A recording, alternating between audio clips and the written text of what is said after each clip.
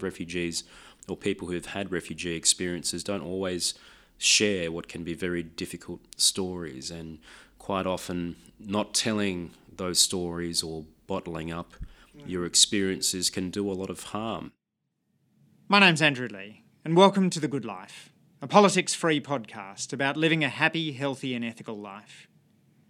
In this podcast, we seek out wise men and women who have lessons to teach us about living life to the full, with humour, pleasure, meaning and love. We'll chat with musicians and athletes, CEOs and carers, about making the most of this one precious life. If you like this podcast, please take a moment to tell your friends or rate us on Apple Podcasts. Now, sit back and enjoy the conversation. At age 30, Tim Soutphommasane was appointed Australia's Race Discrimination Commissioner. It was an extraordinary appointment, but Tim's no ordinary person. Born in France to Chinese and Lao parents, he grew up in Sydney, where he did his undergraduate at Sydney University. He then completed a PhD in political theory at Oxford University, wrote regular columns for the Australian newspaper, and has authored 4 books: Reclaiming Patriotism, Nation Building for Australian Progressives, Don't Go Back to Where You Came From, Why Multiculturalism Works, The Virtuous Citizen, Patriotism in a Multicultural Society, and I'm Not Racist But. He's now coming to the end of his 5-year appointment, the final day of which will be August the 19th. And it's a delight to have him on the Good Life podcast today to talk about race in Australia. Well, great to be with you, Andrew, and thanks for the very generous and kind introduction. So, tell me how your parents made their way to France. They fled Laos during the conflict? That's right. They went to France in 1975. There was a communist takeover in that country in that year, and they left there as refugees. Went to Thailand, spent some time in a refugee camp just across the border and across the Mekong before making their way to France, where they eventually settled in Montpellier in the southern part of France, and that was where I was born. How did that experience shape them? How did they parent differently as a result of that scarring experience of having to flee their country? Well, very traumatic for them to leave their country, and to put things into perspective, my parents didn't tell their parents that they were leaving because of possible ramifications if the parents knew that they were fleeing. Yes. So my mother never saw her father again. So her father passed away in the 1980s, but she never got the chance to see him again and never got to physically say goodbye to him. So I think back to their experience, and I know it was a very traumatic and challenging time for them to pick up your life with very little material possessions, then cross the border into a refugee camp, and then to go to another country where you don't know anyone is a big jump to make. And I think the way it shaped their own parenting is I've always been close to them, and they've always tried to be a part of my life, and I suspect part of that has to do with their own experience and the fact that in my mother's case she never got to say goodbye to her father. Did they talk much about that experience while you were growing up, or was it something that sort of stayed buried? No, they talked about it, and it was important for me to know about their experience. I was told, for example, about the exact manner in which they left Laos. In the case of my father, he crossed the river in a boat, and halfway through the trip, and this is a little rowboat essentially going across the river, he was fired upon by guards, so he had to jump out of the boat and swim the other half of his trip over to Thailand. In my mother's case, she went from Laos to Thailand with the assistance of someone who I suppose could be described as a people smuggler. She paid someone to take her over there, and when she landed on the other side, she had a contact, or someone was arranged to meet her and then take her to the refugee camp. So from those details to the experiences they had in the few months that they had in the refugee camp, to their initial experience in arriving in France and their time trying to get acclimatized to French life. This was part of my childhood growing up and part of the family history that they passed on to me. And I'm grateful for that, because a lot of refugees or people who've had refugee experiences don't always share what can be very difficult stories, and quite often not telling those stories or bottling up your experiences can do a lot of harm. We know that a lot of people with difficult family histories can be prone to things like depression or anxiety, or may have family relationships that aren't healthy because they don't talk about such things. So I guess it was an early lesson for me in how important it is that you can be open about your experiences with your loved ones, because if you can't do that with your loved ones, no matter how hard or traumatic something might be, you're going to live with a lot of things bottled up in your life. So then, when you're only a couple of years old, they choose to leave France and come to Australia. What precipitated that? My mother had family here in Australia, so one of her sisters, who also left Laos as a refugee, ended up being resettled in Sydney. And as I mentioned, my parents didn't know anyone in France, no family members there, no family friends there, so very isolating experience, perhaps compounded too by the approach that the French took to resettling their refugee intake. They consciously distributed their refugee intake across the country so that people wouldn't be concentrated in any one place. So while, for example, quite a few thousand Lao people were taken to France and were resettled there, they didn't actually congregate in any one spot. So from their perspective, it was a relatively isolating experience. They also struggled to gain French citizenship, even though they had been there for 10 years. And the way they told it to me was it wasn't out of any lack of desire on their part to be part of French society, but whenever they filled in the forms would get lost or they wouldn't hear back. So they, I think, were discouraged by some of that, and the combination of those factors led them to come to Australia sight unseen in 1985. And you've talked about the distribution of migrants across France. They then came to Cabramatta. Is that right? One of the places in Australia that's had some of the highest concentrations of new migrants. Well, not far from Cabramatta. So when we first arrived, we moved in with my aunt in Carramar, which is the suburb between Villawood and Cabramatta.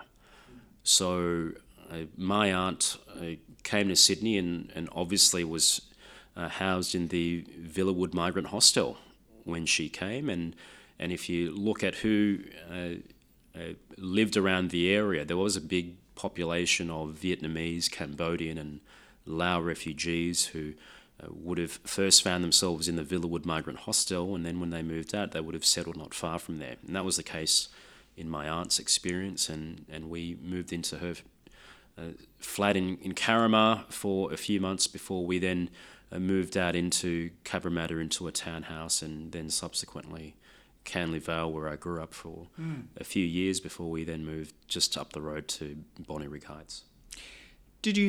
How did you get interested in race? Does that go back to your childhood? It's hard to pinpoint my interest in race, but I suppose I've always had an acute sense of who I am and of racial difference as well. Maybe it's the fact that we have a very long surname that is not always easy to pronounce or is unfamiliar to many people.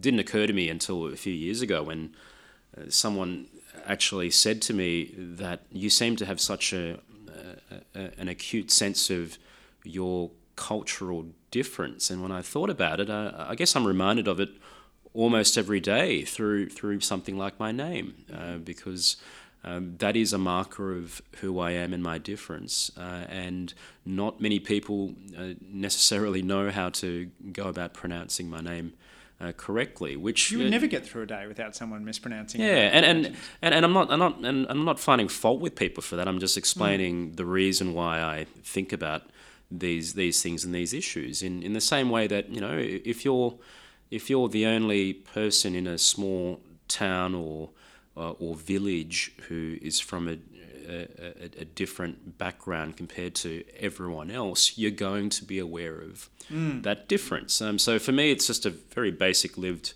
reality. But to give you a fuller sense of things, when I was growing up in Sydney in the 1980s, there was a lot of debate about Asian immigration at the time. There was also, in the 1990s, a lot of concern about Asian crime and drugs around Cabramatta. And those were issues that I couldn't escape in my own daily life and in growing up and in trying to make sense of who I am. But I also have a keen sense of justice and a keen sense of equality. So for me, racism, if it does exist, or if someone does experience it, is an assault. It's an assault on our values of justice and equality, and more fundamentally, it's an assault on another fellow human being and fellow citizen. You went to Hurlstone Agricultural High School. Did you experience the hurling of stones? Did you experience some level of racism in the school? Well, there were moments. I think everyone who goes through high school will have testing moments, and I dare say there'd be very few of us who were unscarred or unmarred by our experience in high school as adolescents coming of age. For me, going to Hurlstone Agricultural, which is in Glenfield and not far from Campbelltown in southwest Sydney, was quite a cultural shock for me, because I went from being in a primary school where about 85% of the students there would have been of an Asian background, and I went to a school where there were only a handful of Asian kids in what was a largely Anglo-Celtic school population. And moreover, it was a school population of which a third would have been boarders primarily from country regions in New South Wales. Right. Training ground for farmers. Correct. I mean, that's why it's an agricultural high school. It's part of its history. So I remember going to school and feeling quite conscious about myself and feeling not necessarily out of place, but fully aware that I was different from many of the other students around me. And it goes to little things like the kind of school bags you were carrying. I'd never heard of Billabong or Rip Curl before as brands, but these seemed to be the bags that all the other kids had with them. All the other kids were really good swimmers. I was an awful swimmer. So all these little things, right? Just adding up to my own experience. But going more directly to your question, there were occasions when I heard epithets or slurs being used, and for the first, there were some words I hadn't heard of before, which I heard for the first time when I was in high school. And at the time too, there were kids who believed that Asians should get out of the country, and this was a sentiment that was sometimes aired, if not directly to me, then certainly within earshot. So these were things that I encountered, and I also saw things that happened to some other students. So we had a Sikh background student in school who arrived in year 8, and he was there for only 1 or 2 years. But I remember the really nasty bullying that was dealt out to him because he had a turban. So, kids trying to grab his turban and ripping it off. Yes. Even in one case, a teacher telling this boy to take his hat off. So I remember that. And I also remember not saying anything or not feeling that I could do anything to help him. And also feeling the pressure that when kids were picking on him, that there was an unspoken expectation that you had to choose a side, and you either went along with it or you could have also put your own hand up to be picked on as well. And that was a really early insight into how racism can work and to the psychology of insiders and outsiders, and the motivations that people may have if they do decide to pick on someone. Do you regret not standing up, or do you think it would have just been too dangerous to do in that setting as somebody who was themselves a minority? Yeah. I wish I'd had the courage to stand up, but I didn't. And I look at what happened then and look at my work now, and part of me thinks, well, maybe this is me trying to make up for some of what happened, because I still feel awful. Not responding or turning a blind eye to it. Yeah, but no more awful than anybody else in that situation should have. Yeah, I mean, I wasn't dealing it out to him. I think it would have been worse if I were dealing it out to other people. But I reflect on that, and I think of the courage that's required. And if I'm perfectly honest with what happened at the time, I just didn't have the courage. Yeah, I remember similarly.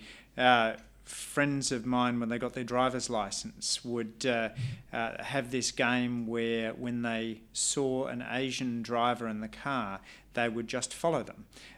They weren't engaging in malicious activity. They didn't try and ram the car. They didn't try and get out of the car, but they would just follow this person because they were Asian.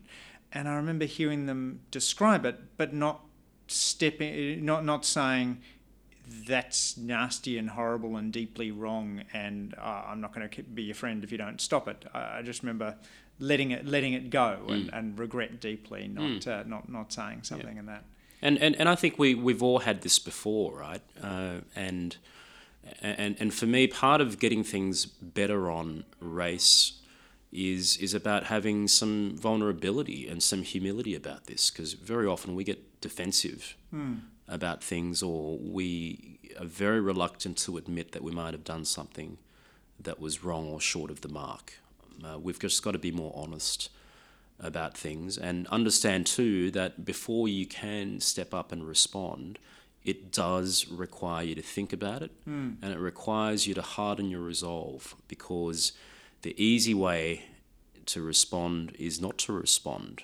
That's the path of least resistance, because no one wants to pick a fight with someone, or no one wants to put themselves in the middle of something unless they have to. But it's like what's been said by others. The standard you walk past is the standard you accept, and I think that's true on race. Yeah, and particularly when it's aimed as being a joke, and you're sort of seen as the wet blanket for stepping forward and saying, no, actually, that's a racist joke. And I hear this all the time, right? That the people say, oh, we're just having a laugh. Why are you killing the fun, or why can't you just take a joke? And that can be a cop-out sometimes. That can be an excuse. I mean, it's one thing, for example, if you were to joke with a friend of yours that you've known for 20 years and you're best mates, in which case I suspect you'd have a certain license to call someone a name or do something, and know that, and they may know that it's coming from a place of affection. But if you're doing it to a stranger, or you're doing it to someone not out of affection but out of mischief, or with a desire to belittle them or put them in their place, then that's a different category of conduct altogether. Yeah. To what extent did you try to fit in or appreciate the differences? I mean, did you pack Vegemite sandwiches? Did you have traditional Laotian food? Did you end up buying that Billabong backpack that you mentioned before? No, I never got any Billabong or Rip Curl t-shirts or backpacks, so that didn't happen. And I confess I'm not the biggest fan of Vegemite, which sounds horrendously un-Australian, Andrew. But my wife, for what it's worth, loves her Vegemite, and so does my son. So I'm in the minority there again. What I did find being in that school was that if I copped any hostility from anyone in those years, it actually was motivation for me to be better. And I resolved pretty early in those years at high school that I wanted to leave high school speaking English better than anyone else there, particularly those who were dealing out racial insults, and that I would know more about Australian history than everyone else.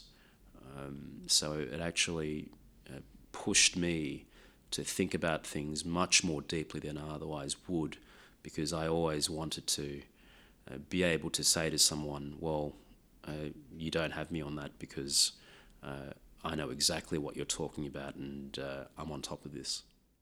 Yes, I remember Benjamin Law making a similar comment to me when I was chatting with him. It's just rolling his eyes when people would suggest that his English wasn't as good as theirs. He's one of the most beautiful wordsmiths Australia has, and no one held a candle to Ben on the quality of his writing. Yeah, but it did require me to think very consciously about this because I remember, for example, in year 7 or 8, and doing a comprehension test, having a passage in a test in English, and I wasn't a particularly good English student at the time. I was decent at maths and science, but I would have been midway in the year out of 150 in my first year or two of English, and it actually took me a lot of hard work to make my way up to somewhere closer to the top of the year by the time I finished high school. But some of that's got to do with the conversations you have with your parents, or what your parents bring to the conversations you have. I didn't have the luxury of being able to go back to home, for example, and over the dinner table discuss English literature with my parents, because they wouldn't have read any of the texts that we were set at school. I couldn't go back and share with them Shakespeare and have them explain to me, the meaning of Hamlet or Othello, or for them to explain to me different allusions that Shakespeare might have used.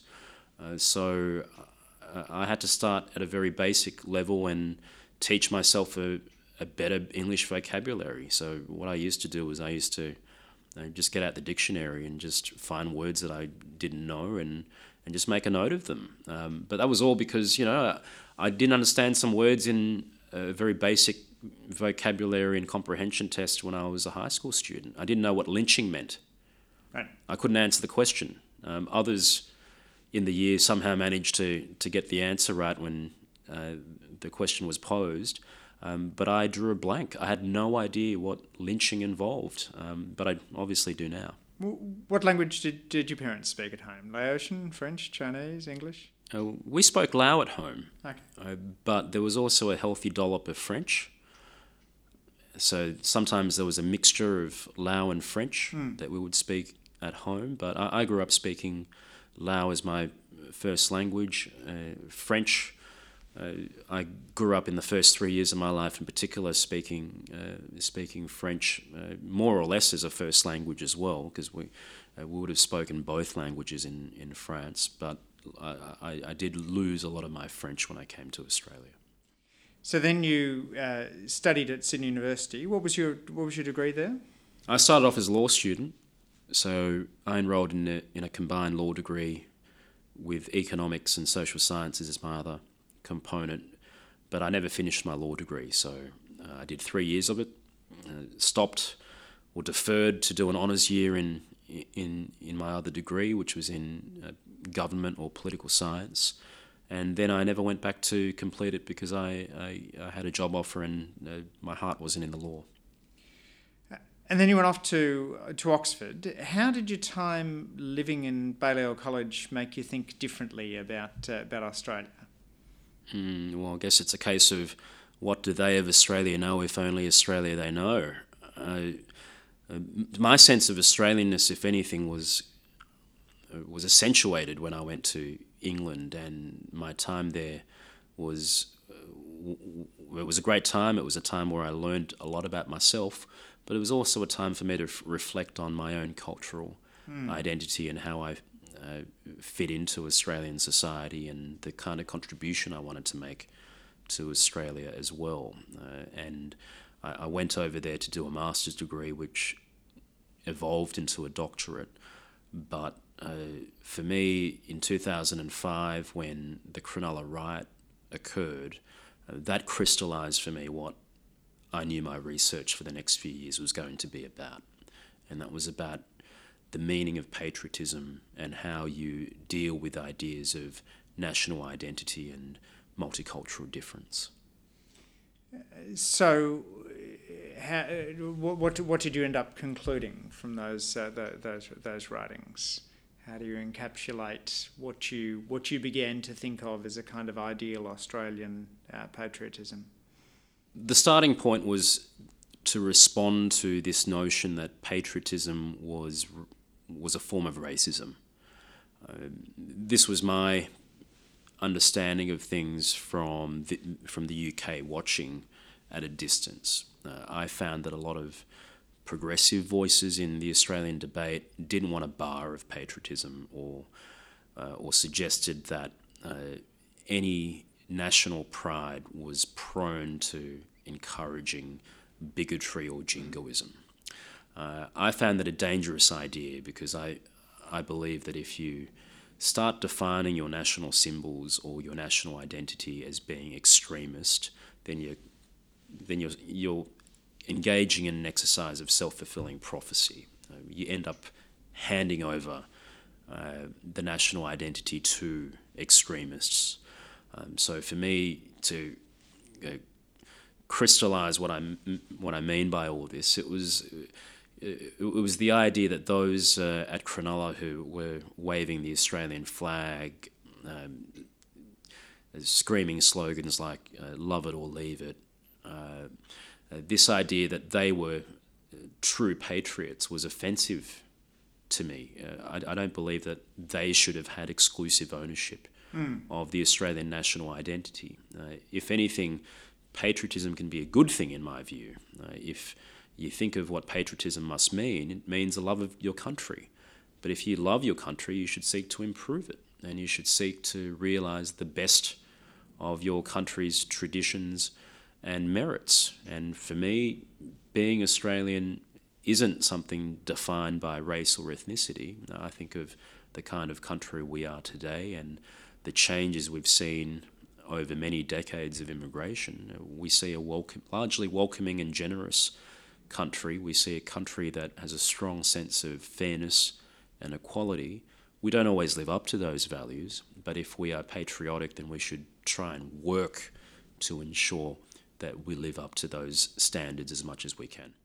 This sounds very much like the George Orwell distinction between patriotism, the love of country, and nationalism, the notion that your country is better than all the others. In one sense, it is.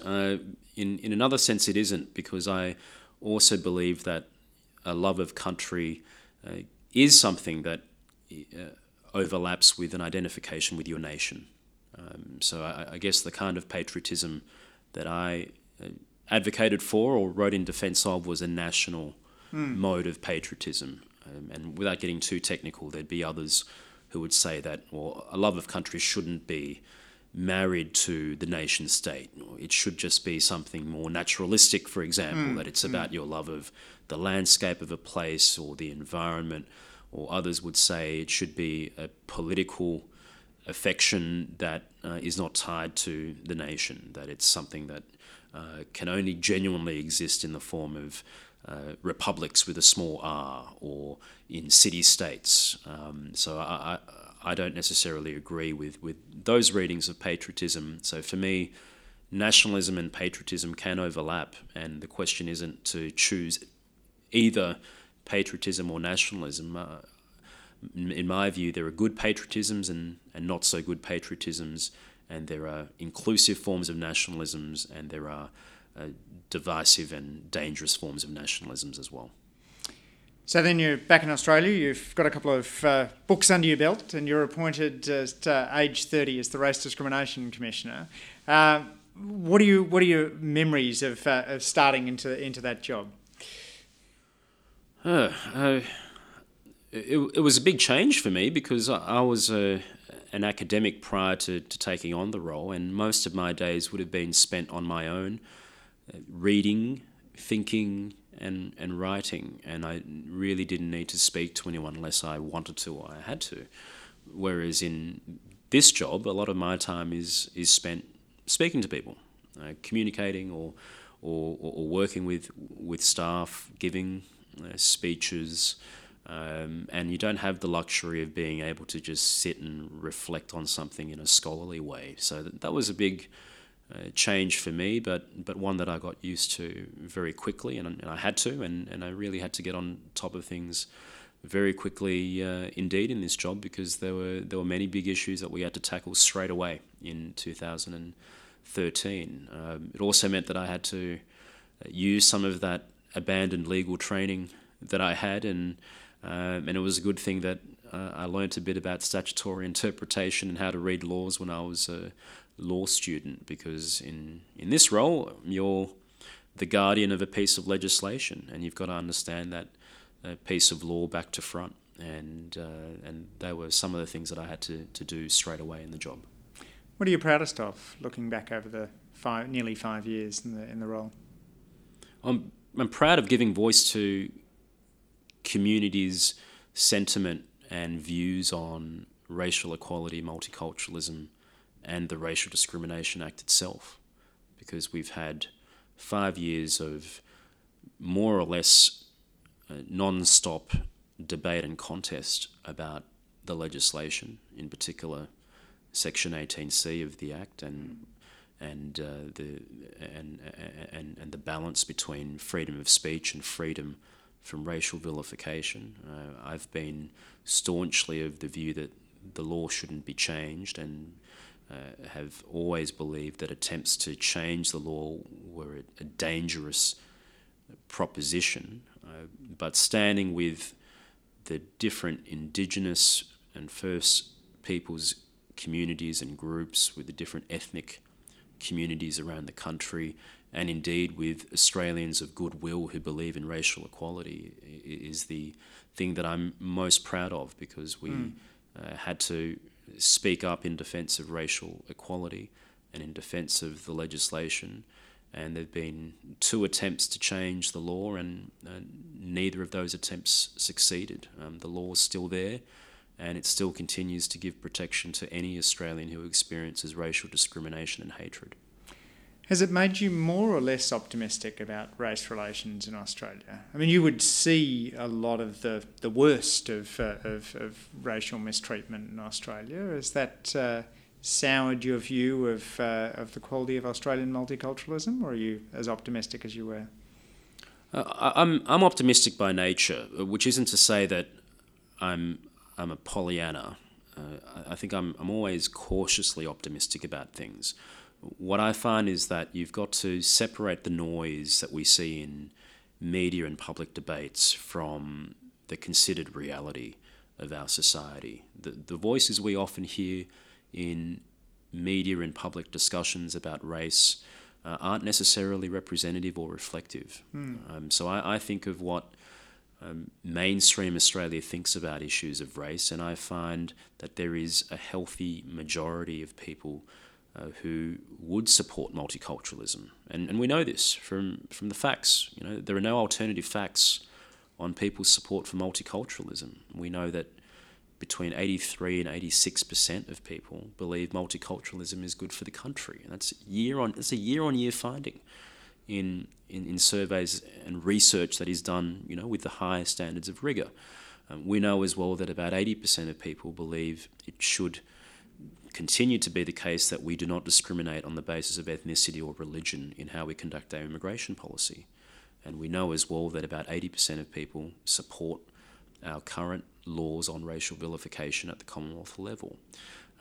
You look at a picture like that, and I think you see a truer reflection of our sentiment on race than what you would find if you were to, say, look at some of the media coverage or media commentary on an issue of race. So I begin with that view, but I'm also aware that this is a more challenging time for us on race relations. It's a challenging time for many countries on this issue, because you have the resurgence of the far right and racial supremacists.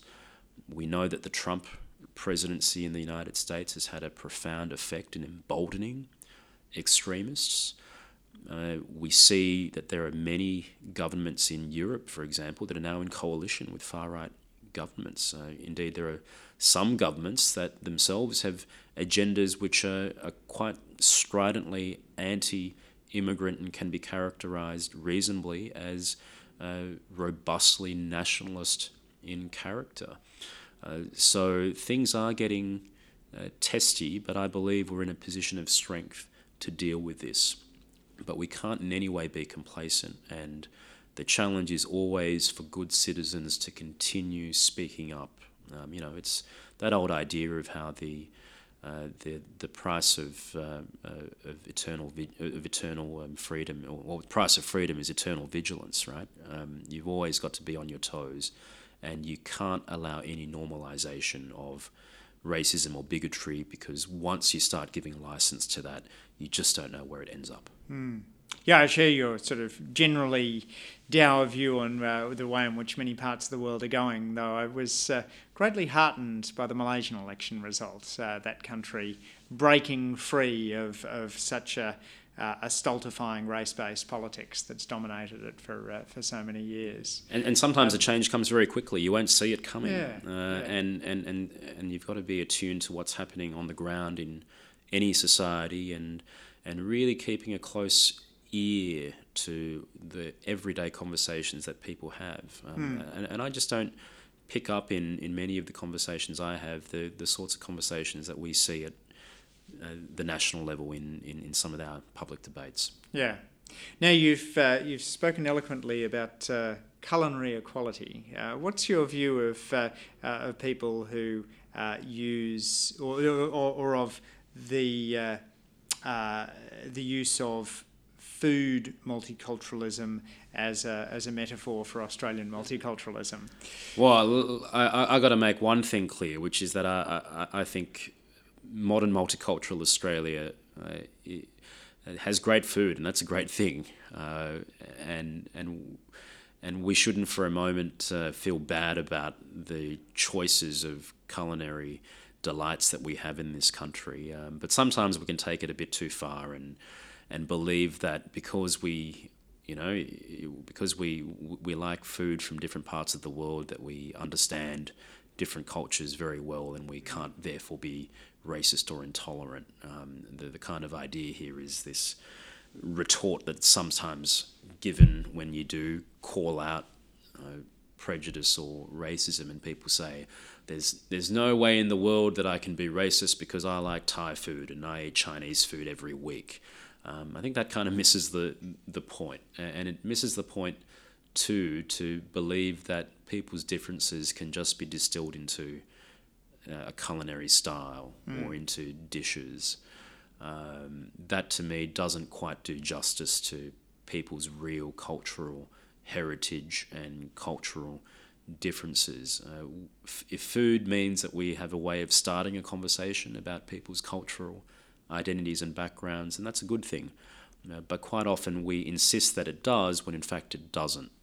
And that's where I believe that we sometimes fall short with our culinary multiculturalism. Yes. You've copped an attack or two over the last few years in the public debate. I didn't want to go to the specifics of that because that would be breaking the rules of the Good Life podcast. But do you? Well, I hope I haven't broken any rules so far, Andrew. We may have skated close to the edges. That's all right. Do you have any sort of advice for anyone stepping into a similarly public role in managing those sorts of attacks that come at you, where you go from being in the ivory tower to being very much in the middle of the town square? I think of it as a cricket match, Andrew, and I used to play a lot of cricket. But whenever I was at the crease, I made it a rule never to indulge in talking back to any of the fielders or the bowlers. They could say whatever they wanted to me, but I would never engage, because I understood that any sledge that came my way was designed to put me off my game or get under my skin. And that was good training, I suppose, for being in a job like this. And if I see some critics or opponents really getting personal about it, then I smile, because it means that they want to get under my skin, and it means that I'm doing something right. And I think that's the attitude that you've got to adopt when you're at the crease. And I'm still at the crease, at least for another 2 months. It gets hard, though, doesn't it, when someone combines a critique with a little bit of substance to it with a personal attack. working out how to respond to that. Certainly I find in my own roles a challenging one. Yeah, I think sometimes, and to extend the cricket metaphor, and hopefully not at a stretch, sometimes you're going to be hit. You're going to have to wear a few bruises here or there, and I think you've got to be strong enough and confident and resilient enough to know that you're not always going to get things perfect. So if some of the criticisms have a bit of substance to them, then you should be ready to acknowledge it or learn from it, at least privately or in the safety of your own mind. And I think here my academic background is actually an aid as well, because as someone trained in political theory at Oxford, you couldn't get through your time there without being subject to very robust criticism from even your good friends and colleagues. And in fact, dishing out good criticism was the highest compliment you could pay someone. If you didn't like someone, you wouldn't bother critiquing their work because that critique might help them improve their work. So that has put me in good stead too, I would like to think. The ability to handle robust criticism and understand that not everyone's going to agree with you, but that shouldn't be the point. The point should be that you will have your convictions, you will have your ideas, and you should put them forward as best you can. And you would hope that can persuade some people to change their minds. But the measure of your success should not be whether you convince absolutely everyone to your point of view. Tim, what advice would you give to your teenage self? Have more courage, and to always back yourself. That as a teenage boy, I knew myself pretty well, maybe even in some ways too well. But I didn't always back that up in what I did or how I carried myself. And for me, that would be my advice, to just not worry too much about what others might think, or worry too much about how you might be perceived, but just be true to yourself and carry yourself with your convictions. What's something you used to believe but no longer do? I was skeptical of same-sex marriage in one sense. So I wrote about this in a column of mine when I still had a column at The Australian. I thought that civil unions could have been sufficient. This was done years ago, I should add, probably in 2010 or 11. But my view changed. And it changed because I recognised how important it was that people in same-sex relationships wanted not only a civil union, but also the public recognition that comes with marriage as well. So that's something I've changed my mind on. I've written as well about income management in the Northern Territory, where years ago I said income management should be something that we should consider as part of the mix, and we might need to adopt a position of tough love towards Indigenous disadvantage. I can now reflect on that and say that was a position I took without properly understanding the issue or hearing Indigenous perspectives in the way that I should have before I formed that view. But they're just two examples. I hope I haven't broken the rules of the podcast and not the least. Going into policy, but they're the two ones that perhaps spring to mind. I'm yet to be convinced of the merits of Vegemite, though. No, and your candour there reminded me of that Winston Churchill line that I have often during my career been compelled to eat my words, and it invariably found it a wholesome diet. Hear, hear. When are you most happy? When I'm with my family. So I think that's the time when I'm happiest. We have one child who's 18 months old, and I'm never happier than when I'm with my wife and my son. What's the most important thing you do to stay mentally and physically healthy? Oh, I think I probably could have managed to be better on the health front, at least at a physical level. So I have struggled with with keeping up the sort of exercise regimen that I might have had before I took on this role. So don't play as much sport as I used to. Probably don't eat as well as I'd like to. But ideally, I would spend a bit more time doing physical exercise, and I think spending time with family for me and having time to tune out by reading books or watching films is the way I try and stay sane.